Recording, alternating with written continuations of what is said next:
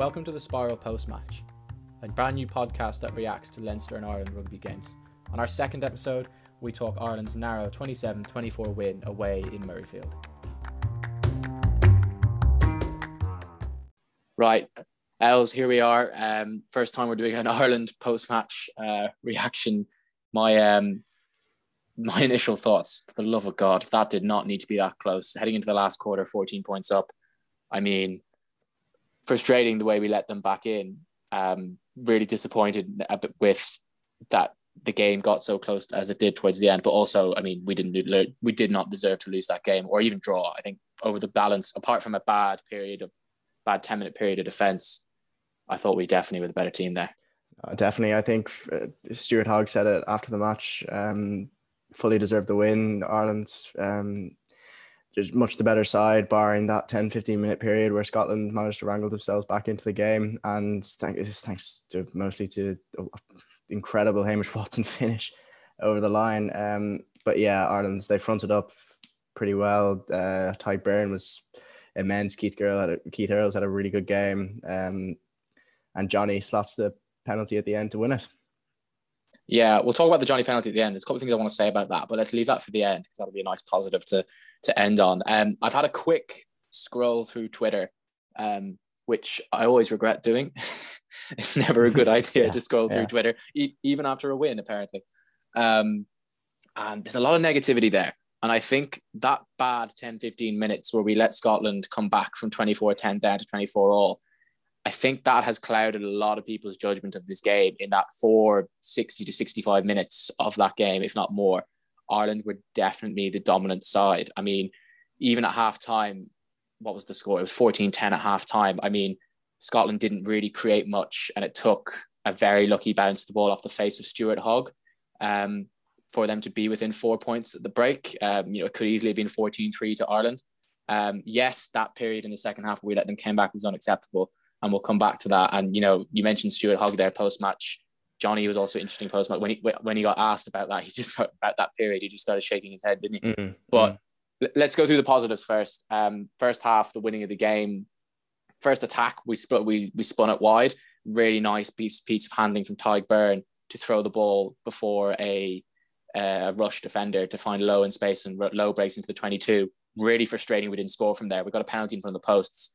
But I was really frustrated because the amount of chat we've had about Ireland's attack recently, and then we go out first play of the game and we do something like that with a lovely piece of handling, which, as we all know, Beirne is a very good ball player. I know you were, I mean, when we were watching the game, you were quite happy that we were 3-0 up, but I definitely couldn't help but feel that was quite frustrating, that initial attack. No, of course, 7 points is better than 3, obviously, but you got to take what you get, and you got to just, you'd rather come away with 3 than nothing. But like you say, that attack, that start the game off just as the intent there, and then Johnny quickly putting up a couple of high bombs. You could see that there was a game plan there, and you could see that they wanted to be a bit more. They wanted to show a bit more in attack at the start of the game, and they did so really well. Worked themselves up, and then slotted the penalty to give themselves an early lead. It was really interesting for me. You mentioned the high bombs there. There was definitely a combination of we're going to go when it's on, but we're also, let's be honest here, we're going to have a pop at them in the air, and it worked. I mean, I'm pretty sure that's how we got the ball in the 22 for the first try, wasn't it? It was just a Johnny up and under, and we pressured and got the ball back. We and also physically, I mean, this Scotland team really fronted up against England and put everyone on notice when they demolished that massive England pack. I mean, I know a lot of people are going to say, well, half of England's pack, the Savage boys weren't match fit or whatever. But even still, for that Scotland pack to front up the way they did against England, I would have been worried going into this game. Historically, we've always been able to dominate them up front and win the breakdown, win the collision, and they've always been able to go have a threat out wide. So it was really pleasing for me that throughout the game that we did that, and we did that in the second half as well. I mean, we just squeezed them so well. I thought Ian Henderson was absolutely immense today. Yeah, him and Beirne. Beirne as well. Beirne was man of the match. We'll talk about him later. But Ian Henderson was just immense for me. Every time he made a hit, it was, if not a dominant collision, he held the gain line. he never got held back behind the gain line, which for a second row is massive. The second rows aren't always your big ball carrying options. And also, I mean, the work him, James Ryan, and Beirne do at the line out. I haven't got the official line out numbers in front of me, but at one point Scotland had lost 6 of their own ball on the line out. Yeah. Which is just incredible. Paul O'Connell's coming in. He's really cleaned up that area, and it's just that's only a couple of weeks as well. So you could really see Ireland's lineup becoming a dominant force. And then when it's been an area that struggled at times in the past, it's not been one of the better areas of Ireland's game. But with O'Connell at the helm, seemingly it's this tournament as well as just today. It's really functioning quite nicely. I think we need to talk about James Lowe. He's getting a bit of stick on Twitter. I think he made a bad mistake for the Hugh Jones try with that missed tackle. I don't think you can blame him for the first try. What did you make of his performance? Look, he's not had the best time of it in green. The form and the promise that he showed for Leinster is just not translated as well as he would have liked. He's had his moments. I seem to remember his debut being quite against Wales. Good against Wales. But I do not see many wings that would do that will come in and replace him and do a much better job. So I think the ceiling that he has to hit is far higher than what any other maybe Jordan Larmour is up there as well. Larmour's very different. They're two very different players, but what James Lowe offers is just so much more than what maybe Stockdale or Andrew Conway or anyone else that could come in and replace him.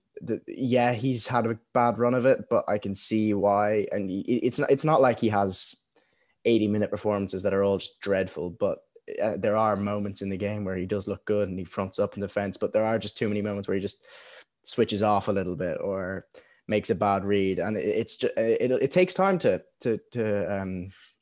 sort of convert to the international game. It is a step up, and yes, he's just very used to winning every game with Leinster, and dominating every game with Leinster. So I imagine that Farrell really likes him, so I imagine that Farrell will stick with him. I think there's 2 things on this one for me. The first one is, like you say, who's going to come in, because Stockdale's only just back to fitness, and he played very well last night for Ulster. There was a big break from deep he had from fullback, but you know, he's also struggled for Ireland recently when he was playing back in the autumn. He had particularly against France, he had a bit of a bad time of it. I don't think Farrell's going to throw him in on the wing against England off the back of a couple of good games for Ulster. So Stockdale's only just back from injury. Larmour's only just back from injury, and Larmour's played a bit more for Ireland recently. But I just don't think Andy Farrell's going to pick him against England. We know we've seen this script before where the Irish wingers get destroyed under the high ball. I don't think he's going to pick Larmour for that. And then who's the other option? Conway. I don't know how much rugby he's been playing recently. I think he's got some game time for Munster, but not a lot. He's a good aerial option, but then you probably lose a bit of the James Lowe carrying. And again, we spoke before about how 2 or 3 negatives of the overall performance can cloud what went well. Lowe did get through his usual good carrying work. I mean, there was one bad carry in the first half where Sean Maitland put him into touch. Sean Maitland's a very good defender, by the way. Someone doesn't get a lot of credit for that. But he's always in off his wing looking for work, always making carries over the gain line without necessarily making a big line break all the time. And, you know, he was the one who broke into the 22 off that Tyburn tip on that we mentioned earlier. The other thing I would want to say about Lowe is that, you know, we're talking about other wings who aren't available because they're coming back from injury. Lowe himself has only just come back from injury. Yeah. It was an interesting call to put him into the Ireland squad having not played for Leinster. I mean, you know, we mentioned the England players earlier in Saracens. Quite a lot of that England team has been playing themselves into form over the course of the tournament, which for me is ominous because I think they look pretty good now. I thought they looked good against Wales despite the result. They looked very good at times yesterday against France. Guys like Billy Vunipola has really played himself into form. It looks like J-Lo is one of those players as well. He doesn't look like a player who you can just throw in. He needs a bit of time to build up some form to get back in. I think we've learned that about him now, and I wouldn't be surprised if he goes back to Leinster now and in Europe in the Pro 14 final that's coming up, he could tear it up after 2 months of international game. Yeah, I think he's really going to enjoy playing against some defenses that offer him a bit more space in the Pro 14 or in Europe and stuff. He's gonna he's going to really thrive. And yeah, he just needs a shot. He just needs a couple of tries in a game just to get his confidence back up. But that being said, with playing yourself back into form, I don't think Farrell should let his players do that in the middle of a game. I think Jordan Larmour should have come on a lot earlier today. I think Lowe was clearly struggling. He wasn't having his best game. That's putting it a bit kindly as well. And I don't think that letting him sort of hit his way back into form, to use a cricket metaphor, was the best way to do it in the middle of a game. It'd be interesting to see if Farrell does that on 50 minutes, 60 minutes. Let Jordan Larmour come on and have half an hour, have 20 minutes, whatever it might be. Yeah, I think it would have been an interesting call. I think it would also be interesting to see if he did have Larmour with more minutes under his belt and Stockdale not injured, whether he would give Lowe this chance to play himself into form, because there's no doubt he's a weapon. He's got that left boot, which I think is more of an asset than Stockdale's left boot. That game of a part of his game is better. I thought it was interesting. You said no one has as high a ceiling as James Lowe. 2018 Stockdale might have something to say about that, but of course that was 2018 Stockdale. Anyway, let's quickly round up. We'll quickly talk through the tries, and then we'll go 3 up, 3 down, or 3 positives and 3 negatives. First try, so we talked about how Sexton opened the scoring with the penalty into the posts. Then on the 8th minute, Henshaw got on the end of that crossfield kick. There's not much too much to be said about it, other than it was just really good awareness and opportunism from Henshaw following the ball going loose, and after a Johnny bomb, it was a deserved try, given what we'd done in the previous couple of 5-10 minutes. But as far as it wasn't a particularly well worked try in the traditional fashion. Well, I think the build-up was quite nice. I mean, there was some really nice forward pod structure. Ian Henderson is excellent at that little tip-on ball. He gave one to Connors, I think it was, at one point, that kind of made some really good ground. There was 2 or 3 of those little touches in the build-up that were really pleasing. And then, obviously, the spaces out wide, Johnny launches a kick. It wasn't a good kick from Johnny. It needed to be flatter, and it needed to land just short of the 22. I think he got a bit lucky that Murrayfield has that massive in-goal area, because he didn't catch that as much as he wanted to. Earlsey, good chase to make something out of it, and then obviously Robbie got rewarded for his opportunism to chase the ball and his work rate there. Do you want to talk us through the Finn Russell one? I thought this was, considering Scotland always look dangerous when they go wide, but I thought in the first half we did reasonably well at shutting that down after 2 or 3 phases. But this one, a bad kick from Gary, but apart from that. So what was it? Stander wins the turnover on the ground, and Gary tries to kick through, and it's not a great kick, but you can't blame Ringrose really for that. The ball ricochets off a head, a chin, whatever it was, goes through. Stuart Hogg goes through, then Rob Herring comes sliding in just with some tackers and 2-foots the ball back into the in-goal area, and James Lowe just didn't react in time. And again, opportunism. Finn Russell was there to dot down. There's not too much that can be said. It's just luck. Heaslip said in commentary that he thought it was a clear knock on, and we thought that too, but then replays show that it hit his chin. Yeah, again, not a particularly well worked score, and what was different about it from Ireland's try wasn't that deserved, because Scotland hadn't had any too much sustained pressure inside the Ireland half. But yeah, luck.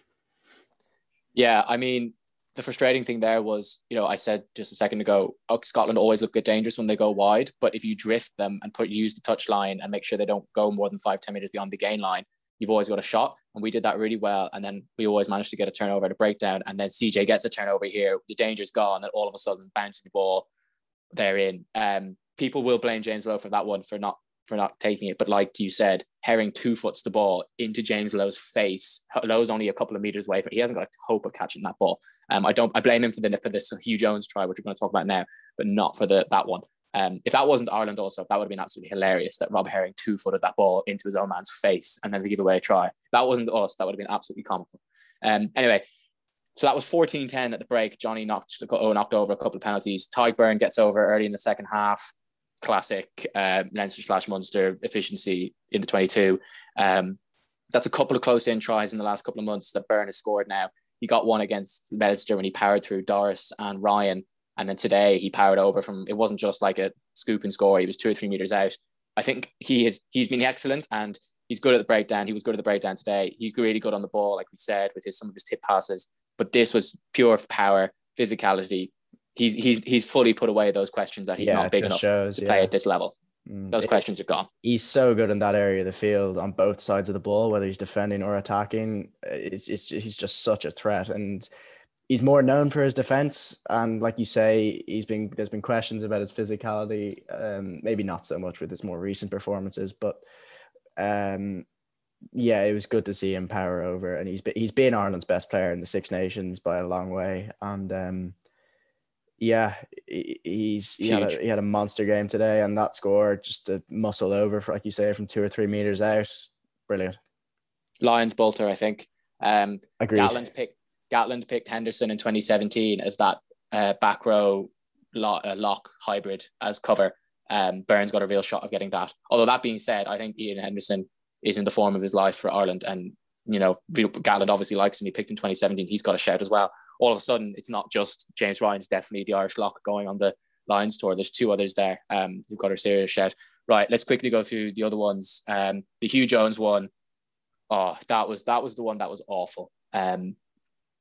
James Lowe went far too high on a tackle there and missed him as he slipped through. Yeah, that's an individual error, but the systems error there of we let them spread far too quickly. And I don't mind us going with a soft defense to try and push them wide and then get a wide breakdown that allows us to get line speed. I don't mind that, so long as we make a decision to come up and make the tackle at some point. We didn't. Beirne was inside low, and at no point did he come up and make that tackle and just put the Scottish lad under pressure to make a decision. At some point when you're drifting, I don't mind it to a point, but when you're drifting, you got to make a decision to come up and make the hit. So it was a little bit of a systems error there, but obviously, the headline there is that James Lowe missed an awful tackle. And that's what's going to dominate the coverage of his performance. But we already talked about that. You want to talk us through the Hamish Watson try that leveled the scores up? It was some finish. Scotland are just picking and driving, but the finish, the way he stretches over behind his head, and he just has he's another player that could be a Lions bolter, and he had a particularly good game in the tight today, I thought, as well. And that was kind of capped off by this. He's sort of reaching, stretching. I thought he was held up initially, but then he twists his way out of the tackle and manages somehow to get the ball down. It was one of those moments you were like, Jesus, fair play. I don't recall the build up too much apart from Scotland having sustained pressure on the Irish line. But I was really pleased with the build up from our point of view, because we repelled them for ages in and around the line. And frustrating, we kept giving them penalties so that when we forced an error, we couldn't get out of there. But when you hold a team out for that long out of your line, that's really good. So I wasn't actually as annoyed with the defense there as I would have been with the Hugh Jones try. Right, well, that's the score of the tries. Let's go 3 up, 3 down. Let's keep this one short. Couple of words on each one. Let's start with the negatives. Down, I'm going to go Gary, my first down. He always beats the first man when he's on the ball, but that's what we expect him. His footwork is incredible, but today a couple of handling errors and a poor decision to kick that led to the Finn Russell try. So he's my first down arrow. What have you got? I'm not sure whether to include Rob Herring's 2-footing the ball as an up or a down. Probably a down since they scored, but it was hilarious to watch. Bad football skills. Good centre back's tackle, but he's kicked it into his own net. That'll be my down. Okay, Michael. Let's go down number 3. Let's go that 10-minute period where we let them get 14 points. I mean, international rugby, 14 points should be a game-winning lead, no matter where you are in the game, with how tight it is. Interesting, though, that it's slowly but surely across the board, 7, 10, 14-point leads are not becoming as safe as they were, which is across this tournament, which is interesting. It's a sign that attacking rugby is on the up, which we did write about. Which is good. Very good. Right, your positives. Tyke Furlong stepping to past 2 people. I'm kind of going with sort of the less rugby side of it, if you like. But man, I completely forgot about that. My God, the way he just stepped past. Who's their hooker? I've forgotten. It was Turner, and then Russell. He just steps, and then it wasn't just the step past Russell; it was the little shove away, and then I think he tries to float a long pass over the top, and you're just like, no, that's too much, Ty. That's too much. Was it him that did the long pass? I can't remember. I can't remember. You could see the moment in Turner's face when his soul just left his body as he fell on the ground. When he realizes that he's just been stepped by a 100-kilo Ty. Ty Furlong is God. There's no more attractive man on earth. My positive, Johnny Sexton made in the match-winning penalty from out wide, really tricky angle, and he nails it. Wasn't the cleanest of strikes, but he was good enough to get it. And just quickly, if Harry Beirne or Joey Carberry had got a match-winning penalty in a Pro 14 game, you can imagine the hype and the furore to get them into an Irish setup. 100%. Johnny needs to receive the same sort of hype now. Yeah, 100%. This is a match-winning penalty in a Six Nations game against the bloody good Scotland team. End of. Right, your final positive. Well, it's easy to go Ty Beirne, but I'll say Hugo Keenan in the air. I think he had a really good call. Good game. Really good call. Too easy to say something like Ty Beirne or Keith Earls. Keith Earls as well is up there, but Hugo Keenan in the air, that'll go underrated. Sorry, I think we love Hugo. Yeah, we love Hugo. Sorry, our Arsenal have just scored, so Elliot just got a bit distracted. Got a bit distracted. Right, well, let's go watch the end of the Arsenal game. But yeah, great call, Hugo. Forgot about that. He had a really good shift in the air today. Right, yeah. So Ireland 27, Scotland 24. Huge win for the boys. Can't wait for the England game next week. Thanks for listening.